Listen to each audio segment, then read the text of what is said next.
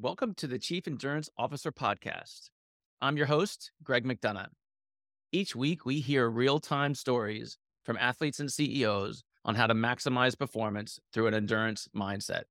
Let's get started. Welcome to the Chief Endurance Officer Podcast. I'm your host, Greg McDonough. Today's guest is a dear friend of mine. He's the author of the Friendship Advantage and Forum, The Secret Advantage of Successful Leaders book. He's a seasoned business speaker, addressed groups from more than 30 different countries, and is trusted by more than 20,000 CEOs. He's been the executive director of the Entrepreneurs Organization, a facility member at Growth Institute, the president of Forum Resource Network. Please welcome Mo Fathelbab. Mo, great to have you on the show. Great to be with you, Greg. Sorry, that's a mouthful of a lot of stuff. I have to shorten these names. I've clearly been talking too much this morning because my tongue is dry, but we'll get through it. Mo, we focus on this podcast on endurance and the endurance mindset, and I would love to know how your endurance mindset has impacted your life unexpectedly. I think that is a great question. I think the first thing that comes to mind when you ask me that question is marathons and triathlons and ultimately doing an Ironman. And so if I go back to, my first marathon and if you've never done a marathon, it sounds like a monumentous event that is nearly impossible. Of course, more and more people are doing them these days, but, it was nothing to ever be trifled with. And it was certainly something that was scary to even ponder for me before I did the first one. But when you're in the midst of training for a marathon, the mindset is always, okay, can I do more than last time? Okay, can I be more resilient? Can I learn to cope and understand what my body's telling me and when this is just a pain that I'm going to work through and when I may be nearing some injury? And, I've certainly had both. And then, to pile on top of that, the Ironman, that really was something that was requiring of an endurance mindset.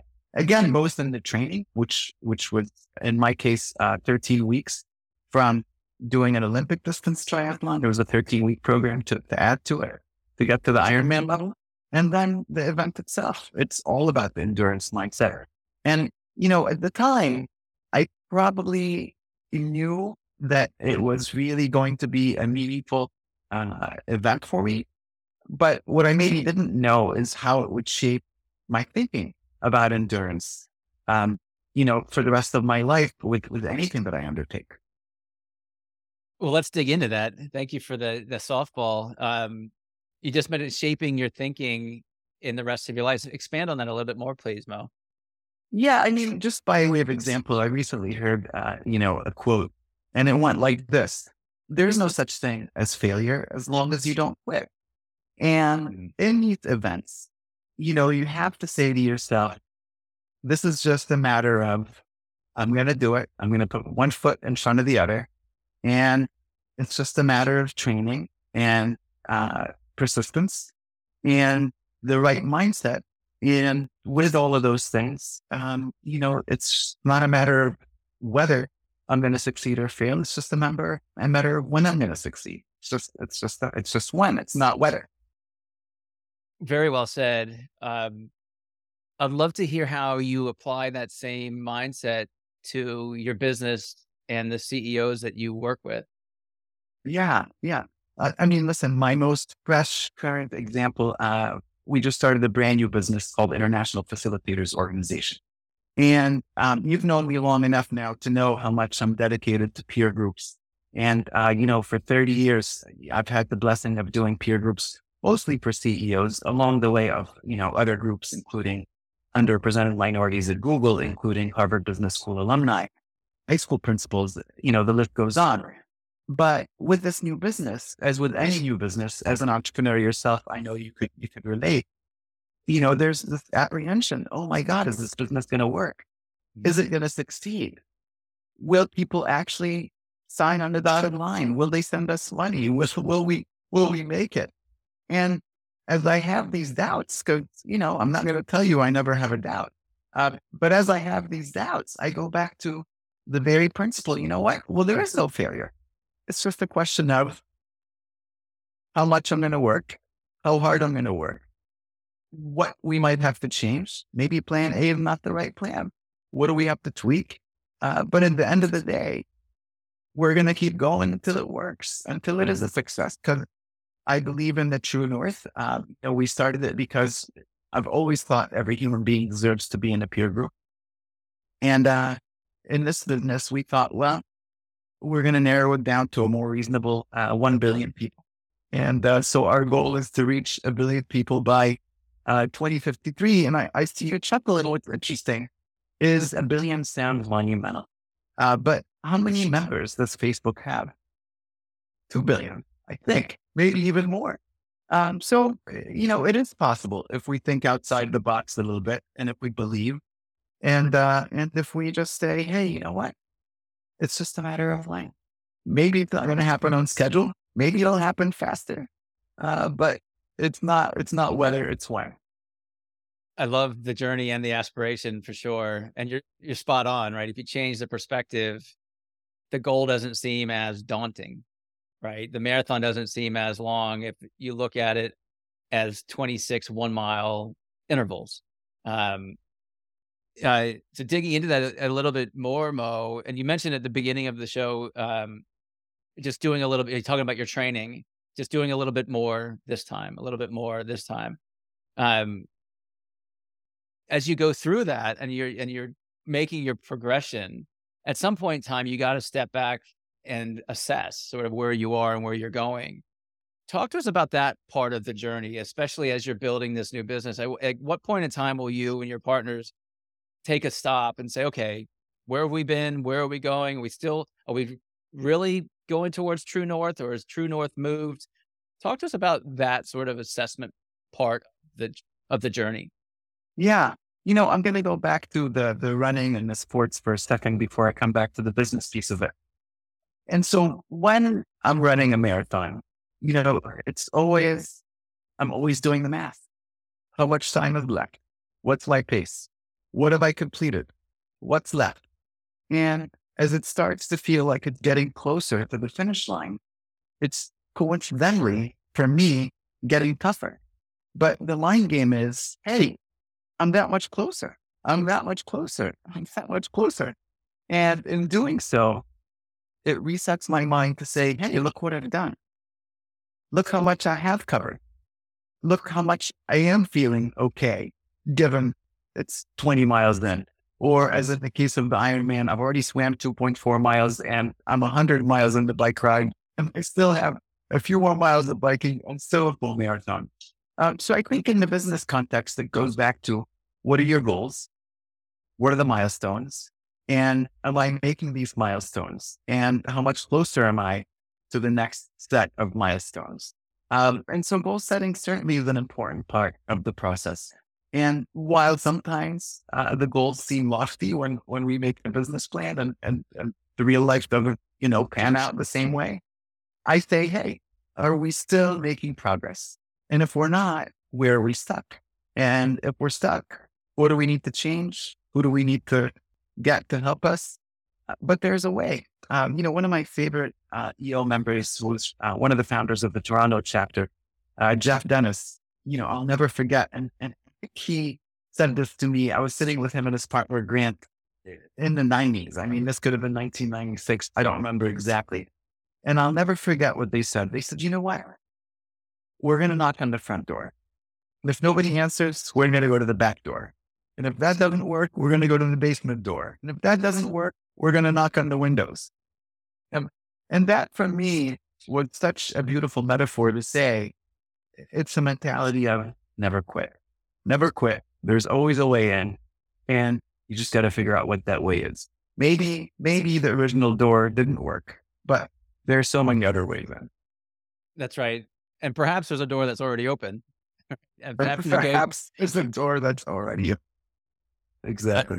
I love it, Mo. You also talked about being stuck, and I would appreciate your insights on, as an entrepreneur, when we feel, and an athlete, when we feel stuck in our training, we feel stuck in our business, we feel just stuck. Yeah. How do you, one, identify that you're feeling that you're stuck, And then what is your process to sort of get unstuck? Yeah. I mean, in some ways, Greg, I would tell you this new business is a new approach to my lifelong mission, right? So to some extent, I could tell you, I feel absolutely blessed to have reached over 20,000 CEOs and to have done this work in 30 countries. By any measure, that's a success. But if you want to reach 1 billion people, you could say, we haven't recently cracked the code yet. So this new business is yet another approach because I have to multiply the efforts. One facilitator is not enough. How do we get to 1 billion people? Well, so I did the math. I think I've now actually reached about 30,000 CEOs over the last 30 years. And so 1 billion divided by 30,000 is 33,333 facilitators. So International Facilitators Organization, our goal is to get to 33,333 facilitators. And that each of them can do as much work as I've had the blessing to do in this space. The math works. And by the way, 3 is my lucky number. So I feel really good about this. 3 is an amazing number. That was my soccer number when I played many, many years ago. Well, let's go to that day, the day that you hit the billion. What does it look like? What does it feel like? I'm assuming you have visioned and felt and got into that nitty gritty. Talk to us about that day that whatever metric, however you're tracking it, ticks over that one last individual to hit the billion. What does that feel like for you? I'm going to go back to why that matters to me, and I'll get into that momentarily. So for me, I've literally seen this process change my life, and I've seen it change many, many lives, and I'm still surprised, while I shouldn't be, when I run into somebody who says, whatever we did that day at that retreat changed my life. And I've heard that many times, and I don't take it for granted. But part of the reason I'm passionate about this is I believe if you're in a peer group with people that are supportive, where you have a process, a structure, a confidential environment where people are not judgmental, so they could be vulnerable, so they could be real, we end up with actual growth. We actually affect people's lives. And to me, that also bridges gaps. And so in this world today, we've got such divide, even in our own country, between various factions and various beliefs. But what I learned is when you really get to know what's behind somebody's decision, it's much harder to judge why they made that decision. And so on the surface, you could look at somebody and judge them based on any number of categories. But what I've seen time and time again is when you get to know the human being, we connect at a level that says, you know what, we're all the same. We all have our struggles. And that makes us more empathetic to one another. And I think that really will make the world a better place because, it's hard to be real and vulnerable and see the humanity in people and still have anger and aggression and ill will towards other people. So, what does it look like? It looks like we have a world that's just a bit more understanding and loving. You're making my skin tingle. That's an amazing vision, and you're spot on. Thank you. You mentioned judgment, and the question that popped into my mind was, as an individual, and you're in a situation, how can you identify that you're being judgmental without understanding the other person or having that connection? Like as the person has that feeling in a conversation or in a connection, what are some indicators that, hey, Greg, you're being a little judgmental here? Yeah. I mean, one simple example that I've noticed and I catch myself, you might be walking down the street and you see a homeless person. And when you see that homeless person, some people are scared. Some people are concerned. Some people want to help.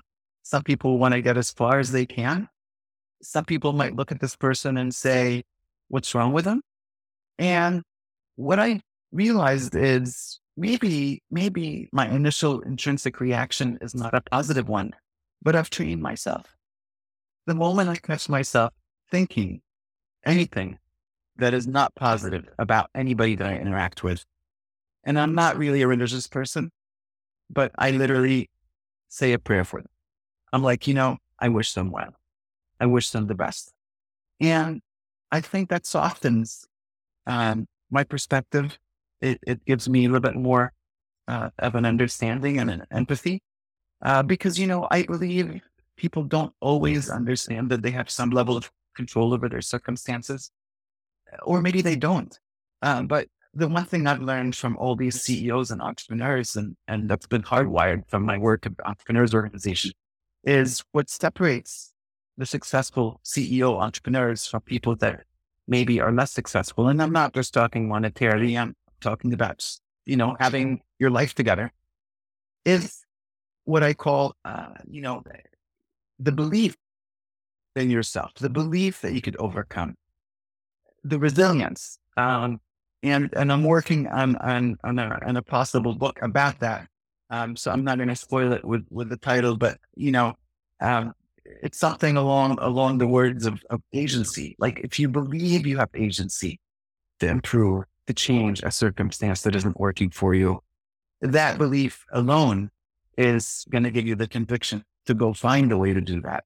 And so I don't assume everybody has that agency, but I wish them the best with that. I just, in my head, I'm like, in my heart, I'm like, you know what? I wish them the best.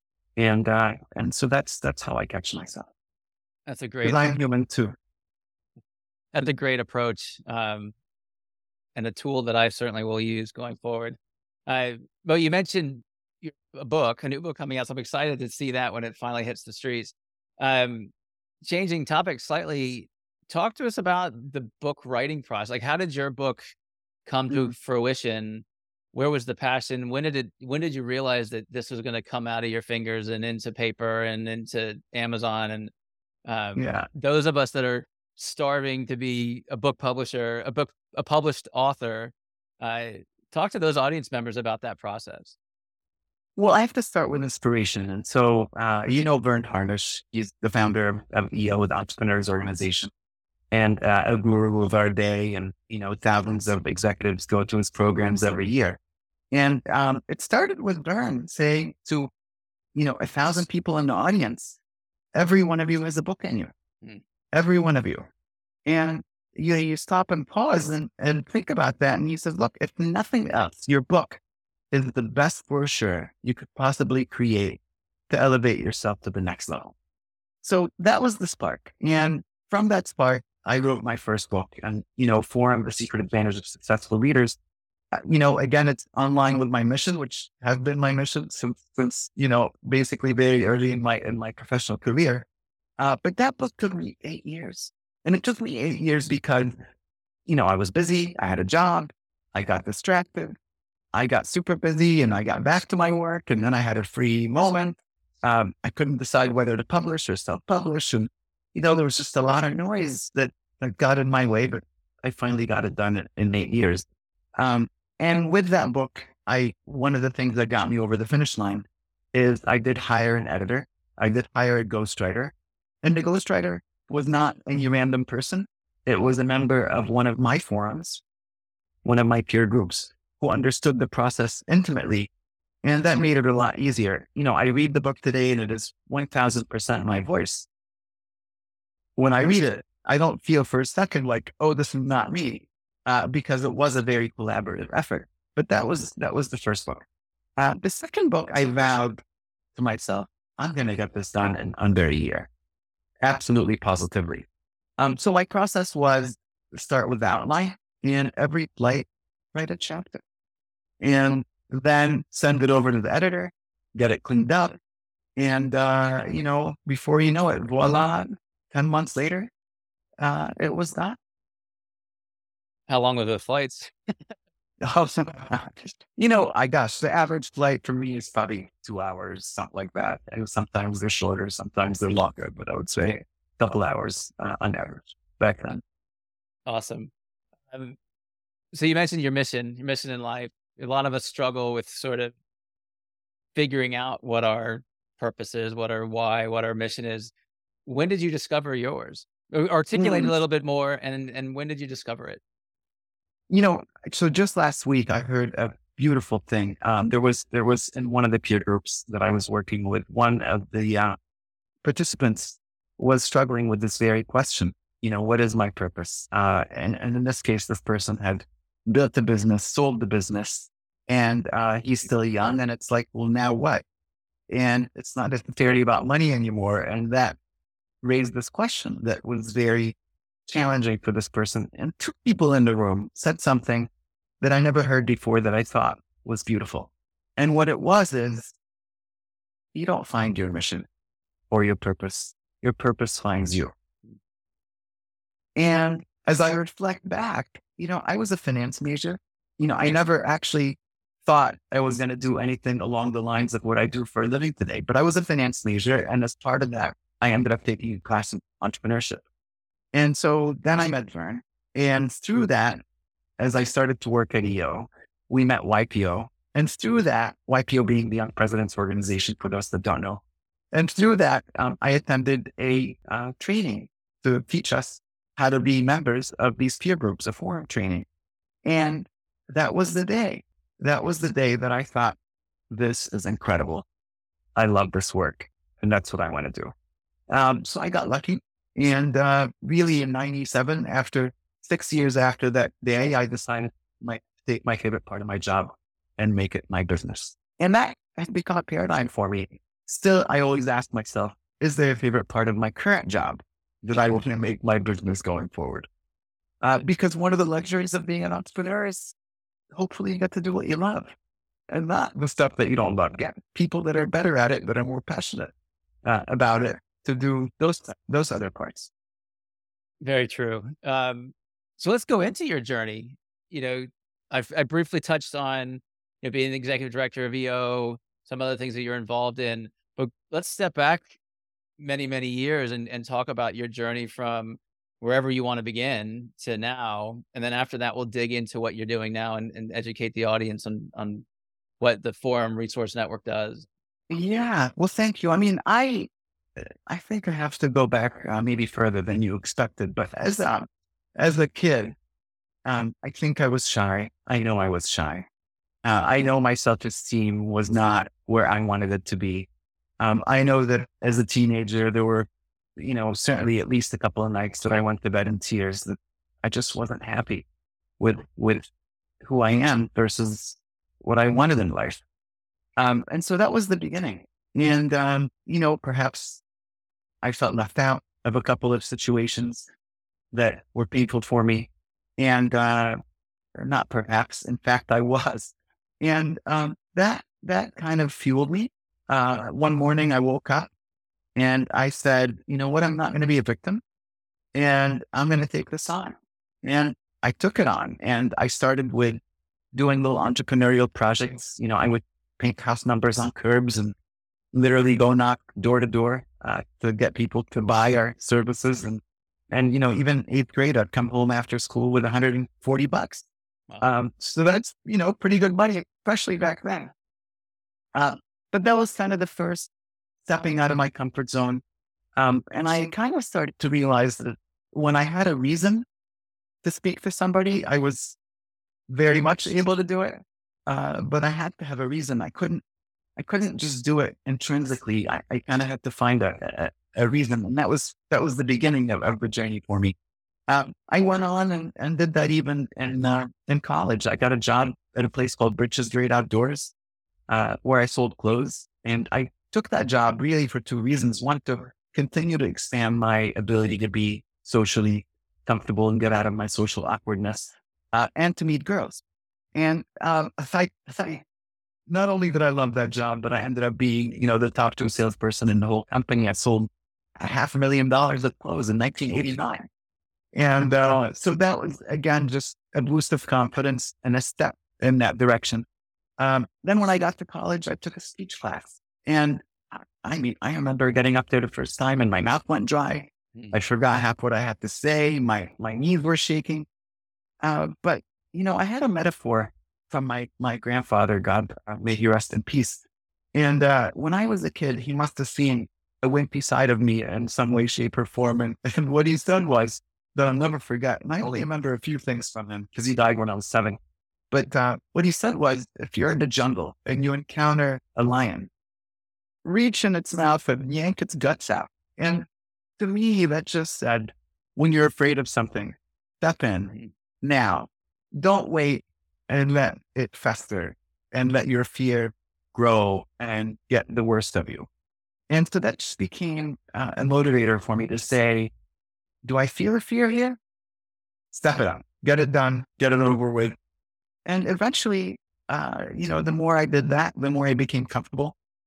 And I did Toastmasters for a few years, again, to get comfortable speaking in front of folks. And so the very long answer to your short question is, I believe what I do today is very much connected to my own pains growing up. And how do I help other people in this regard? And maybe how do I keep filling the void? I think as human beings, when I see somebody who's worth $100 million who's still afraid about money, we're still working through these early wounds, and it is what it is. But that's a pattern that I see in folks, and maybe that's part of my journey in that regard. Thank you for sharing it. So tell us what you're doing today. Like we talked about with the International Facilitators Organization. Yeah. What about the Forum Resource Network? Like, talk to us about the services you're offering, what kind of groups you get in front of, those types of things. Yeah. So I'll give you kind of the range, and I'll start with the most recent is we're working with SHRM, which is Society for Human Resource Management. And with SHRM, they've started something called their Executive Network, which is their top 1,200 members out of their 350,000 members. And so for that network, I MC and host a monthly speaker series, and I MC 2 of their annual conferences.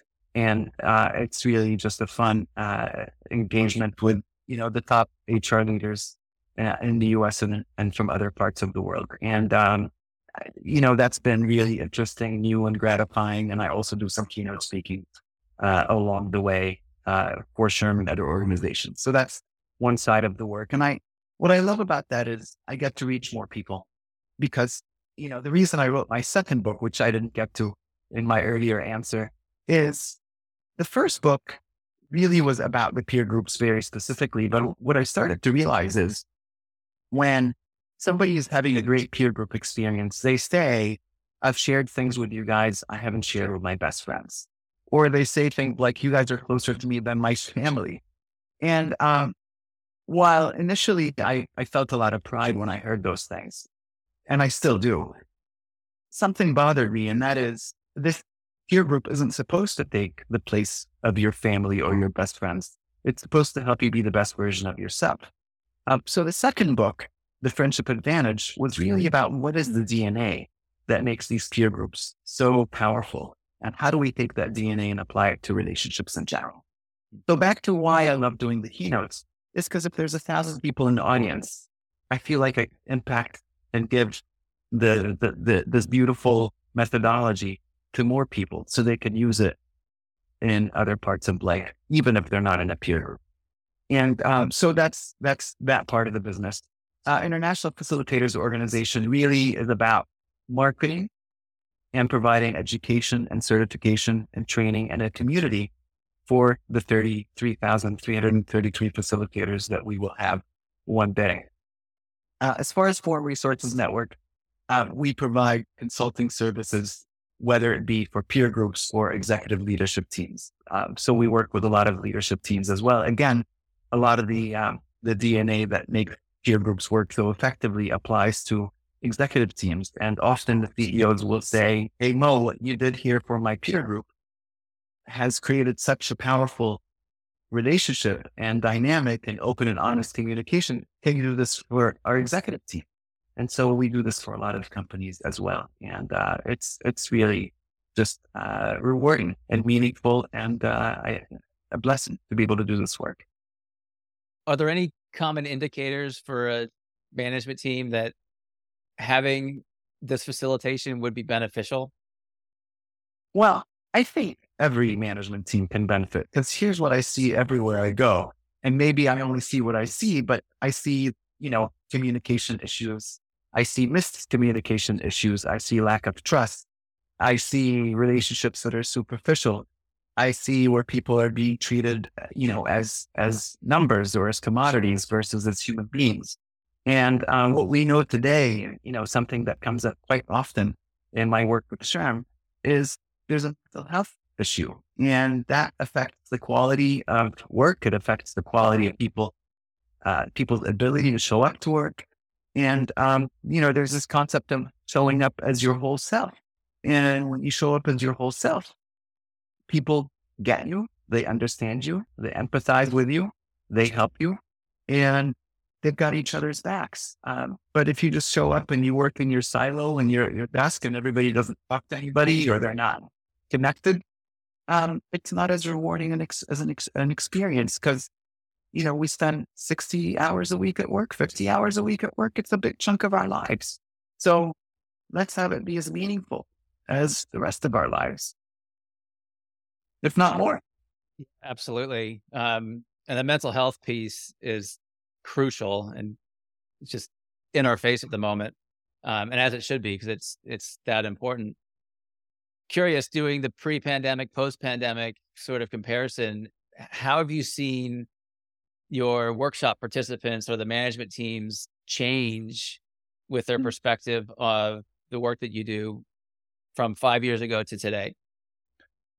Two things come to mind immediately. The first is with our work with Google. When we started to talk about the contract with them in October 2019, and they said, we want to do these peer groups virtually. I thought, well, I've never done this virtually. And I shared this with them. Yeah, up until then, all this work had only been in person. And they said, yeah, we understand, but we're willing to experiment and see how it goes. And I believe it is because of the pandemic and the isolation. These groups thrived and they were as vulnerable, if not more, than my experience had been with groups that met in person. And what then I would say I've noticed since, again, perhaps because of what COVID did to us, because COVID for me was the first time in my life that I knew for certainty everybody was suffering in some way, right? The whole world. And I think that gave us an opportunity.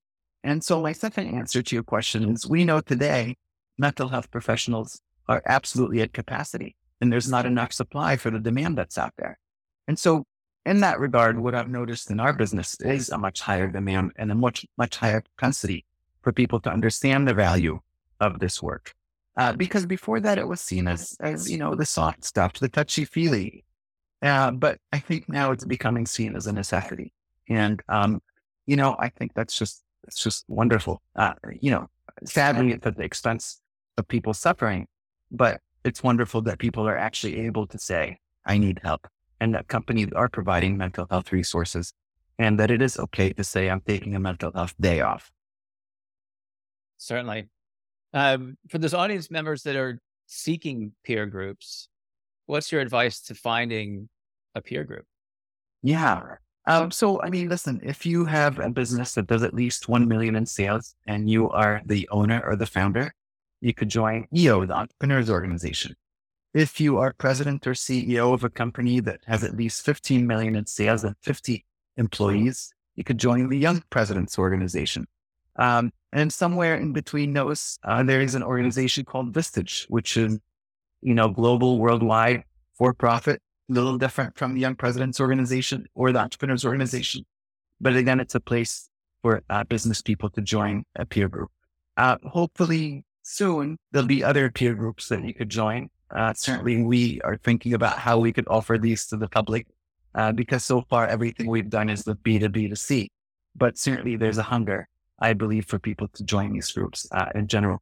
But you could also start your own group. And the guidebook is my first book, and it'll give you the blueprint for how to do it, how to run it.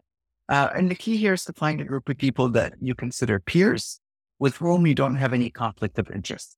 And so, we don't want you to be in a peer group with your board member or your boss or your mother-in-law or anybody that is going to affect your ability to be open, honest, and be completely yourself. And then finally, Mo, how can people get in touch with you? Yes, you could find me on LinkedIn, Mo Fathelbab, and you could find me on our website, forumresourcesnetwork.com, one of our websites. And I'm also at Mo at forumresourcesnetwork.com. Fantastic. And we'll include those in the show notes. One other question just popped into my head. If somebody is interested in being one of those 33,333 facilitators, is there a way to get in touch with you or get into that process? Absolutely. You reach out the same way that I've just shared. The website for the new business is literally in beta. It's going to be launched any day, but it is up. It's just not fully complete just yet. Internationalfacilitatorsorganization.com. Fantastic. Mo, it's been great having you on the show.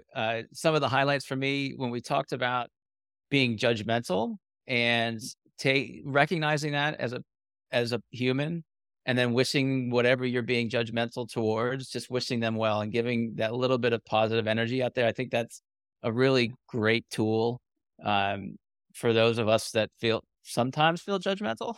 I also love when we started to talk about endurance and the endurance mindset, about just doing a little bit more than last time, just taking that one step forward. And then finally, when we talked about there is no failure, right? It's just a matter of not quitting and being able to let your true north change and having a way to assess where you are, where you've been, where you're going. All that is great content for this audience. And so a message to our audience: if you got some good content from our podcast today, we ask that you subscribe to the show. Please share this with your friends and family. This message doesn't go anywhere unless you share it. So please be part of the community and express Mo's learnings, Mo's inspiration. Read his books when you get a chance, because it's truly, this peer-to-peer relationship building is life-changing, and it's changed my life for sure. Mo, it's been great having you on the show. It's always wonderful to connect with you. Thank you, Greg. Pleasure being with you. I appreciate it. Thank you for tuning in to the Chief Endurance Officer podcast.